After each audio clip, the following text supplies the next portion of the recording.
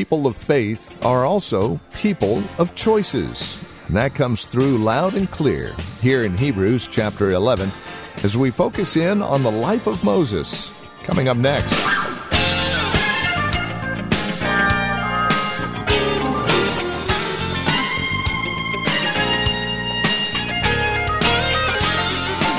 From Valley Bible Church here in Hercules, greetings in Christ, and once again, welcome to our broadcast. We're in the life of Moses today as we focus again on the Hall of Faith, Hebrews chapter 11, verses 23 through 28. And it's an amazing storyline that reveals to us the fact that if we are indeed children of the Most High, we'll be making choices, right choices. It's all part of faith. With today's broadcast, let's catch up with Pastor Phil once again as we look at the life of Moses and his amazing faith. Jim Elliot wrote, it won't be a fool who gives up what he can't keep, his life, because what's a life? You're going to die anyway. The issue is, what will you die doing? You died rich, but in hell, like the rich man in Luke 16. Or you could die poor, but know God, and be a man that said, I'm comforted in the bosom of Abraham. And he said, he's no fool to give up what he cannot keep, money, body, life, to gain what he cannot lose. The thing killing America today is our young people don't have anything worth dying for. And some of you don't either. You're just eating food, keeping rent, and trying to have the good life, and if it got any better, you're going to die from just pure laziness. What do you get up for in the morning? Do you want to do any good for anybody? Just been reading the life of Brian Stevenson, a young African-American, in his new book that's on the New York Seller's top seller list, Just Mercy, telling about he was a sharp young black student. He was going to one school, and somebody said, you need to be a lawyer. And he went to Harvard. And as he's going through law school, he said he became bored with law because there seemed to be no burn in anybody in the program. It was all about how much money we're going to make doing law. It's how we're going to be this in law. And nobody was doing law for a reason. So he joined the Southern Defense League in Alabama to go defend poor blacks and poor whites that couldn't afford a lawyer. Never even got a salary. A nonprofit took him on. Black people were being sentenced, even in the year 2000, to death penalties with all white juries because a black man couldn't be on a jury in Alabama. He said, I'll spend my life trying to bring justice and mercy to those that can't afford legal protection. I think he found something worth doing law for. Save a man's life. He goes down there and he defends teenagers who were sentenced to death penalty at age 13. Some mentally retarded, but still it's easier to fry them than it is to defend them. The saying on death row was, he who has the capital, he who doesn't have the capital gets the punishment. As I've been reading the book, it saddens me, but he's a hero in my world. Oh, Brian, you found more than money to get you up in the morning and take money out of most Americans' lives, and even in the church. You don't know what to do with yourself.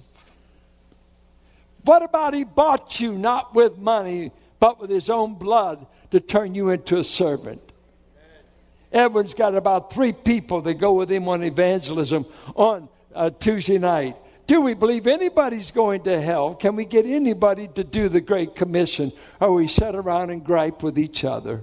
You know what God does to churches? He lets us consume one another. When you don't obey the head and do his will, you'll consume one another in the church. And that's why churches become ghastly, disoriented, and God lets us consume one another. You'll obey him or destroy one another. You can't keep people together without a mission. What has God saved you for? By faith. You say, I'm living for more than money. And Moses said, I'm not living for the treasures of Egypt. I'm not living to be called the son of Pharaoh. I've become identified with the cause of God and the suffering of God's people. I choose to suffer with God's people. Would you suffer with us? You're not suffering in this church. Oh, no, you're not. You just got a suffering complex. You've not shed any blood. You just got your feelings hurt over something. Petty, stupid, and carnal. Oh, who will stand up to reach this desperate generation in this desperate time? What a dangerous country we live in now. When you can't be in San Bernardino, a real safe place, without, I think it was over 38 children lost their parents last week. 38 children no longer have a dad or a mom. And one day, we're not safe. We all may be dead before tomorrow. What will you be known for living for in the meantime? He chose in verse 26 the reproaches of Christ, greater wealth than the treasures of Egypt. And there, Christ, here, this is 1,500 years before Christ comes to the earth. The word Christ is used of God's anointed. It becomes the key term for the Messiah. But in his day, he understood God had a people that he'd begun with Abraham, Isaac, and Jacob. And here the writer is writing to people that are suffering for the name of Christ. And he takes it all the way back. Moses chose to suffer with God's anointed people, a people that will eventually give us an anointed one called the Messiah. We used to sing an old song, I'll be a friend to Jesus, my life for him I'll spend. I'll be a friend to Jesus until my years shall end. I'll be a friend to Jesus. We used to sing a song, I'll take the way with God's chosen few. And then they would change it, God's despised few. Would you meet today in church if we met in the catacombs of Rome? Would you be in attendance? I'd say half of you wouldn't. But I'm judgmental. Maybe not that many. How many would say, we can't meet above ground because Nero will kill us, but we'll go to the cemeteries that are underneath the streets of Rome, and they run for miles. There's bones and there's decaying bodies, but it's the only safe place to meet. I'll see you there Sunday. You don't know anything about it, nor do I. That's why the church is soft in America. Entertain me. Entertain me. Entertain me. I won't come unless you entertain me. Oh, poor, poor us. When will we say, I choose to be identified with the cross, with the Christ, with the sufferings, identified with Christianity. He's worth dying for and living for. He goes on. It says in verse 26, he chose the reward of faith. He considered the reproach of Christ greater wealth than the treasures of Egypt, for he was looking to the reward. And you remember what he said in 11:6? He is a rewarder of those who please him and seek him. You never serve God without being recompensed. If not in this life, he'll make it up to you for eternity. How's that? Amen. He'll make it up. There'll be no pain in eternity. There'll be no fires. There'll be no suffering. And you won't get bored. He's going to work it out where you won't get bored for eternity with what he's got planned for you. Amen. If you're willing just to be identified, I will reward you. Now, not with maybe a brand new Cadillac and not a brand new house in this life. Some get it, praise the Lord, enjoy it. You may have to wait till you get with him, but one glimpse of his dear face, will all sorrows erase. One glimpse, one glimpse. We've lost sight of heaven and how wonderful it's going to be. Do you ever think about heaven? We used to sing songs on heaven. We used to have a sister always say, I want to stroll all over heaven with you some glad day. You remember? Talked about our loved ones. I'll be reunited. And they would just talk like they knew the street address of heaven. They knew where everybody... Faith had made it real. And here Moses, don't you see what you're giving up? He says, I'm giving it up because I've been let in the secret of what I want to get. I've got a reward coming. God is going to reward me. And all those who live by faith, the reward will be far greater than anything we ever give up. Amen. He goes on to say that he chose to fear God and not the king. And it's interesting that the first time Moses fled Egypt because he'd killed an Egyptian trying to rescue a fellow Jew, Hebrew, he fled that time in fear. But there's 2 times he leaves Egypt. The first time he'd murdered a man and he's getting out of town. The second time he leads a march, a freedom march with maybe 2.5 million people. That time when he leaves town, he's not afraid of the king. No. He's following the cloud and the fire. He's following this other one. Back here, he was impulsive. Back here, he thought maybe a good stranglehold on an Egyptian is what the Jews needed. What they needed is a man that would follow the cloud. They need a man that would follow the fire. A man that would lead by faith. And when they go on the Exodus, he's not afraid. He's not afraid of the king. He's not afraid of his chariots that are going to chase him. He's not afraid of his threats. No, he's been delivered because he fears the God of Abraham, Isaac, and Jacob, the God of his parents who rescued him as a boy. By faith, he left Egypt, not being afraid of their anger. He chose to trust in God's protection. I love it in verse 28. By faith, he kept the Passover.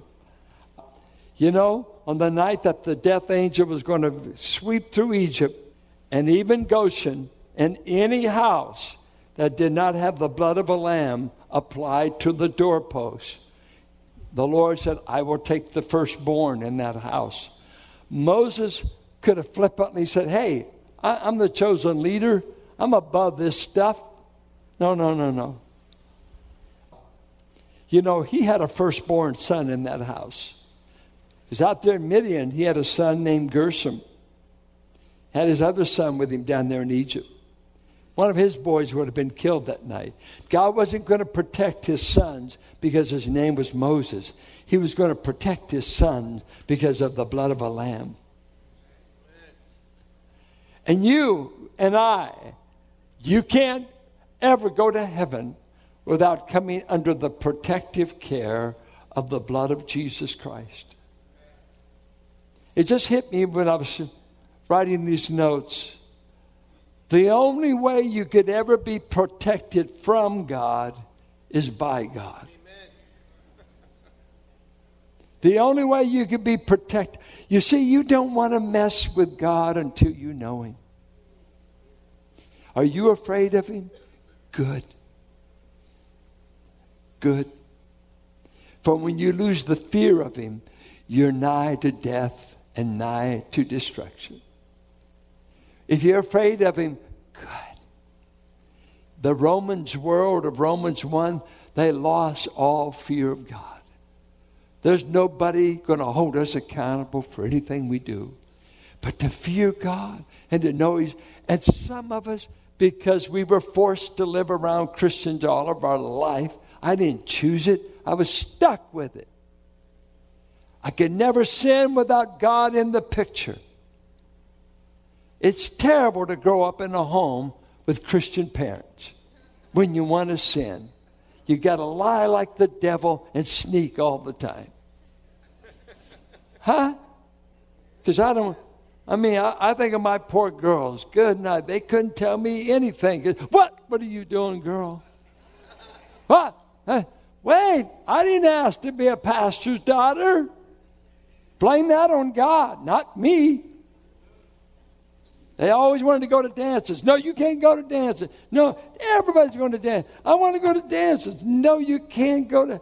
Can't we, the kids in the youth group, go? Well, they're all backsliders. And the folks are too. Because I grew up in Richmond. A lot more went on at dances than dancing. Do you know what I'm talking about? I let them go once. And they came back. You knew what you were talking about, didn't you, Daddy? Yes. Sit down. I'm trying to protect you. I don't want some half-lit guy fondling you and hurting you. You hear?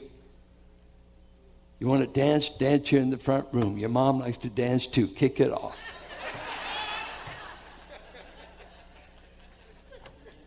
I'd throw on a good number you can kick it up on. Come on over sometime. We'll play some Cajun music for you. He trusted God's protection. He chose to fear God and not the king. He chose the reward of faith, not the treasures of Egypt. He chose the reproaches of the anointed, the Messiah. He chose to suffer with the people of God. I have to say this. The greatest thing that Egypt could ever give a man was a pyramid or an embalmed funeral.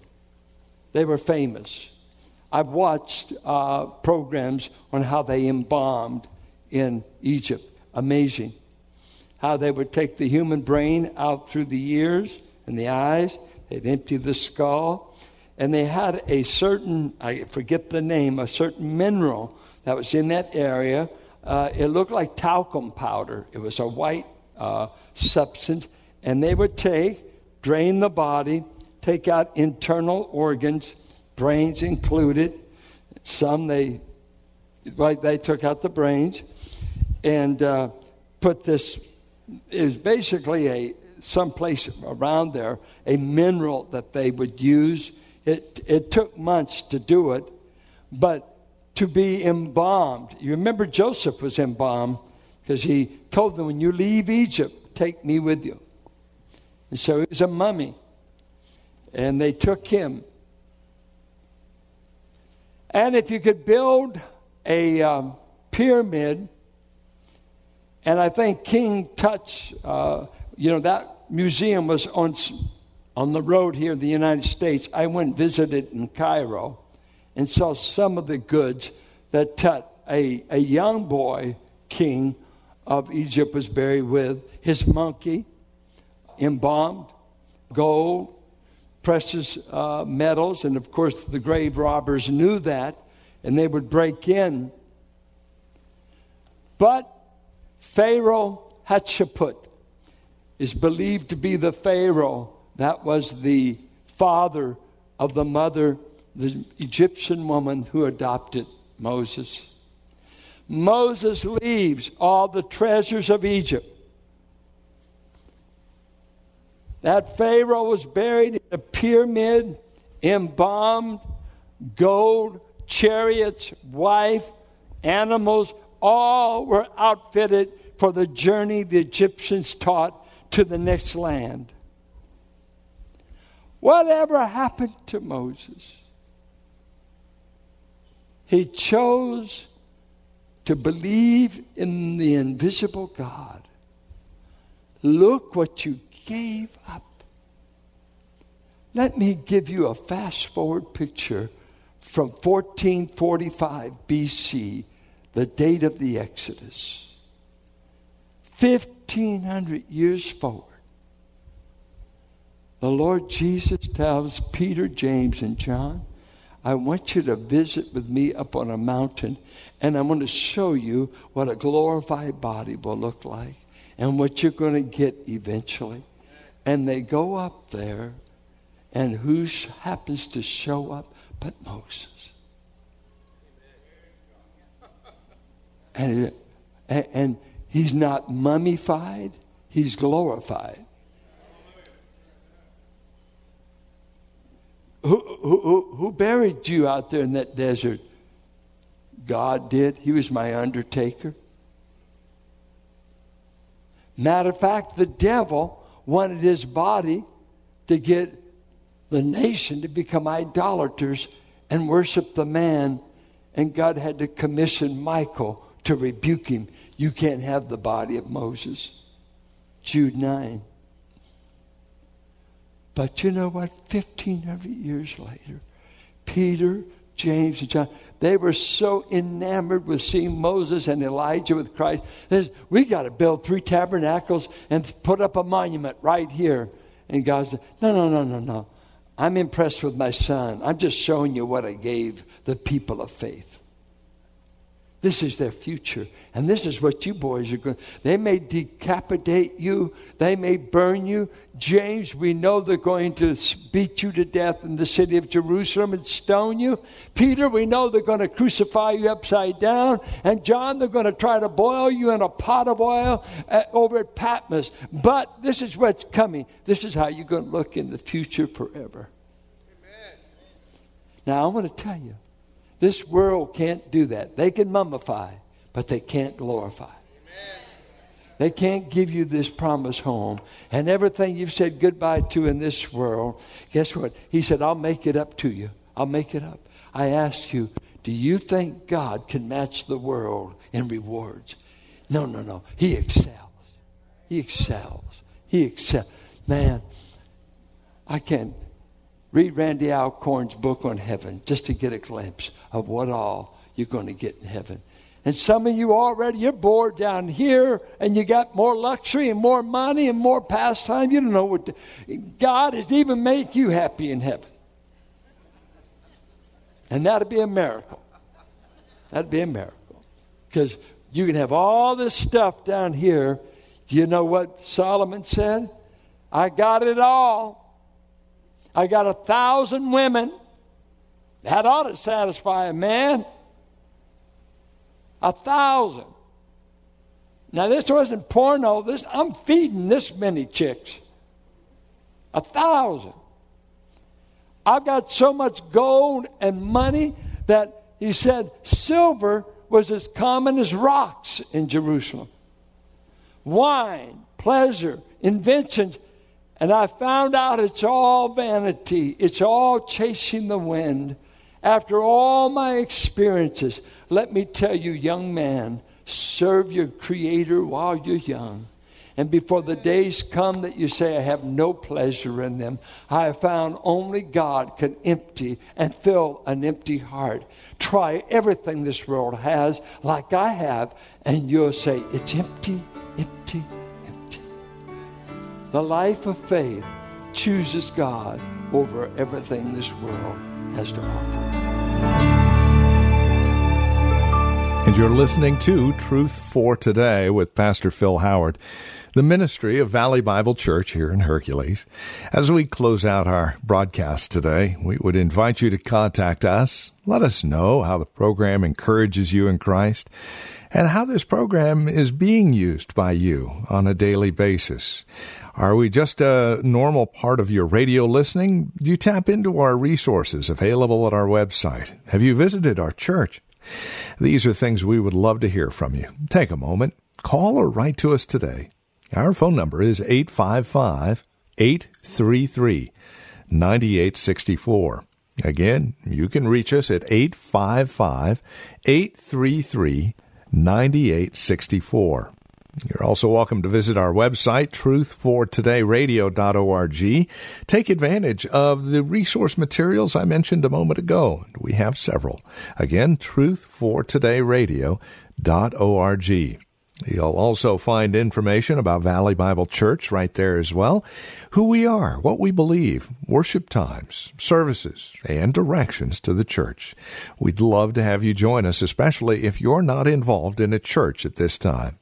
Again, that's truthfortodayradio.org. If you're writing to us, our address is 1511 M. Sycamore Avenue, Suite 278, Hercules, California. The zip code is 94547. And then, as we conclude our time together today, we would also invite you to partner with us.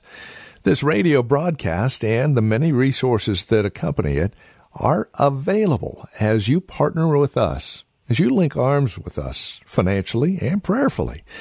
No gift is too small, no gift is too large, and you can do a one-time gift or make monthly pledges. No matter, we'd love to have you be a partner with us as we continue to minister the gospel of Christ to the Bay Area and beyond. So contact us today. Our phone number is 855-833-9864. And you can also donate online at truthfortodayradio.org. That's truthfortodayradio.org. Thank you so much for spending time with us today. We look forward to seeing you next time we get together for another broadcast of Truth for Today.